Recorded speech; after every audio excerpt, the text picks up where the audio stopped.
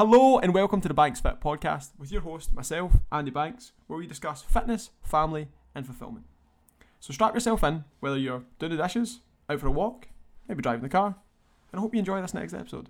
Yo folks, so today on the channel I'm going to be talking about some fat loss tactics that I have had experience with and found helpful when it comes to stripping fat off as a business owner and a dad, right? Where I feel like a lot of the sort of industry advice comes from people in fitness who tend to be like I used to be, right? The sort of 20-year-old athletic six-pack crowd, right? They get into fitness because they love it, which is amazing. That's exactly how I got into it. And then want to spread that inspiration with other people. Now, the reality is though, that a lot of times, and I was the same, giving advice to people from your own groundings, okay? Because from that perspective of being a young guy and finding it quite easy to go into a fat loss sort of a program or go into a fat loss mode or whatever, right? So a fat loss phase is what I was looking for. So finding it quite easy to go into that spot because you have less priorities, right? Less plates to spin. And so as I've got older and actually moved on to coaching older clientele because I enjoy working with people over the age of 30 to get them back into fitness, I have noticed the difficulties of getting into that fat loss mode, that fat loss phase, compared to my younger self, spinning all the plates that I have to spin, okay? And then what I want to talk about today is not the principles I covered in the last video, so you should listen to that. And I'm not going to go into the strategies either. I'm just going to talk about tactics that I have used and help my clients use to make fat loss easier. So number one is going to be calorie cycling. If you've never been introduced to this is going to be your savior to have some level of social life, go out with your family and be able to hit your calories, get in a calorie deficit and get results. So essentially what you're doing here is instead of just thinking about your calories and your macros for the day, you can think of them and expand them for the week. So let's just, easy example for me, doing the maths. So let's say you're on 2,000 calories a day to lose a pound per week. So you could times that 2,000 by 7, and you've got 14,000 calories for the week. If you break it up like that, it means that you can cut it up into those 7 days and have more calories on certain days when it makes sense, the weekend, and less calories when it makes sense to have less calories when you're busy working Monday to Friday.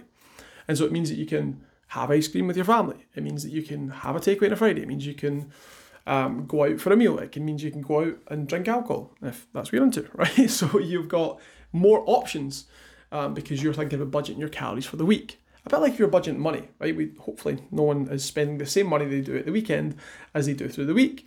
You maybe you spend a little bit more at the weekends and your budget allows you to do that. Whereas if you spent the same way as you did at the weekend every single day, you'd be skint, or at least I would be skint. So it's just about budgeting those calories. So calorie cycling is just cycling those calories up and down to fit your lifestyle. So that's tactic number one. Tactic number two for me is forgoing counting calories. Now, I would not advise this for most people because because you want to have that foundation of understanding calories and understanding macros. In my opinion, that's the first thing you need to cover and learn. But then you can move on to doing things like what I'm going to talk about. So you can have set numbers of meals each day depending on how you're cycling your calories. So you could have OMAD, 1 meal a day. Now this might sound pretty extreme, but this is something that I've used myself and I'm using at the moment to allow me to have one day where I have really low calories to make up for the other days, weekends, and make it simple for me. And it means that I don't actually have to track my calories through the week because I just have one meal on a Monday, for example, and then Tuesday, Wednesday, Thursday, I have 2 meals and as many wholesome snacks, okay, as I like. There is limits to it, obviously, because I understand the calories. And at the weekends, I kind of have free range. Apart from on Sunday, I have to stop eating at 8. So that's more moving into how can I apply the calorie deficit for me, okay, without having to track calories, even though the strategy is calorie tracking. Hopefully this is making sense. So I'm still tracking calories. That's still my main strategy for getting into a deficit and for having fat loss. But I'm just doing some little day-to-day tactics that allow me to track the calories more easily. So when I do OMAD, for example, that 1 meal a day on the Monday, it's the last meal of the day, dinner time. I don't eat anything else the rest of the day, no snacks, nothing. And that meal at the end of the day can be 1,400 to 1,600 calories. Just depends how hungry I am, right? That's roughly what calories I have. I don't have to track them for the day because I just have to track them like in my head. Like I just have to see it's 1,400 to 1,600 calories by looking at the package and working it out using previous experience. And then on the Tuesday, Wednesday, Thursday, I know that I have 2,400 calories to play with. And so I just have 2 meals at 1,200 each. Or I have 2 meals at 1,000 calories each, and then I have 2 like wholesome snacks, okay, so like protein or fruit or vegetables. And it means that I am going to hit my calorie target, which for me is 2,500 average for the week, okay, 2,500 to 2,700, somewhere in there, to lose the 1.5 pounds that I want to lose at the moment, all right? So that's another tactic, is to use OMADs or TMADs, right, 1 meal a day or 2 meal a day with set calorie limits that you can use so that you don't have to track calories every day, but you're just kind of bringing some rules into your calorie tracking so that life is just a little bit easier, or certainly I find it a little bit easier doing that. So hopefully that's helpful.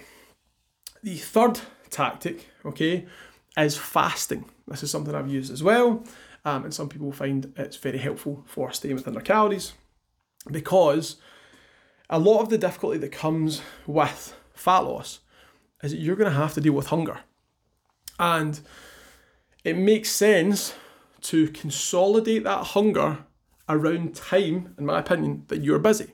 So if you're someone who gets up in the morning, you know, got lots of things to do, got to drop kids off or got to race to work, then it makes sense to maybe not have as many calories in, or maybe even fast in this example, okay? So you just have like a black coffee or a tea, whatever your beverage choice is, and you just go straight into your day and you fast until lunchtime from the previous night. And this means that, yes, whilst the processes, like I call it background processes, are maybe saying hungry, I am hungry, you are really, really busy.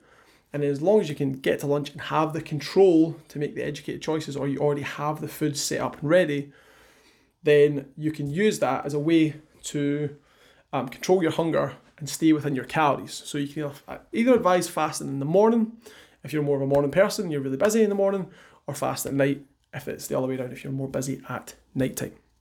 So these are 3 tactics that I've used all the way through my sort of fitness journey.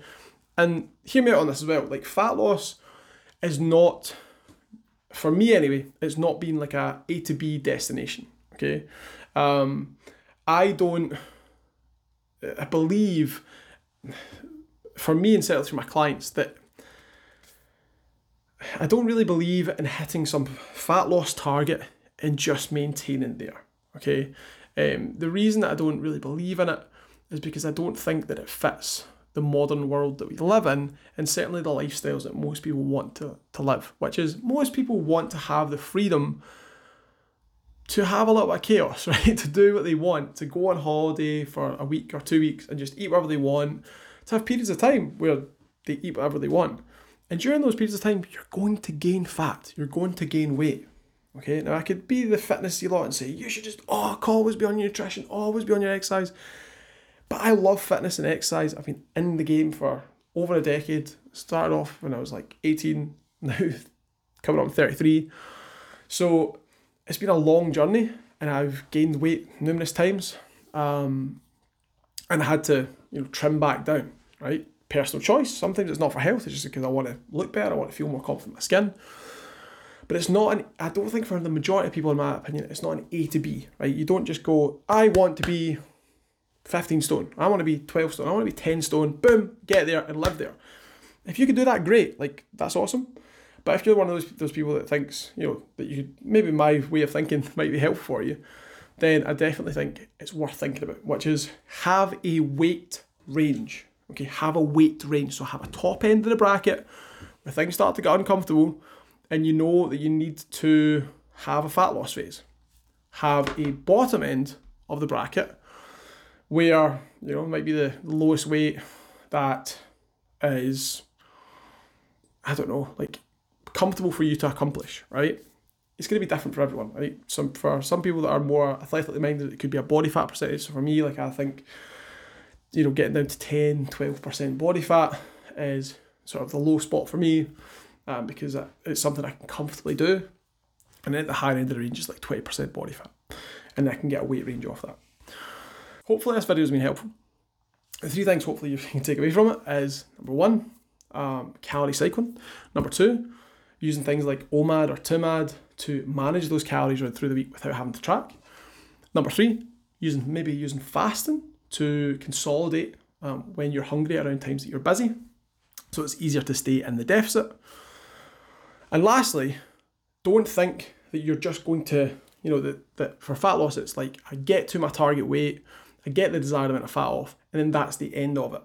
Fitness is a journey. If you want to have a fitter life, you want to have a healthier lifestyle, then you just have to engage with looking after your body. Just like if you wanted to keep your car on the road for the next 10, 15, 20 years, I hope that you would learn how to look after it and you would do maintenance work.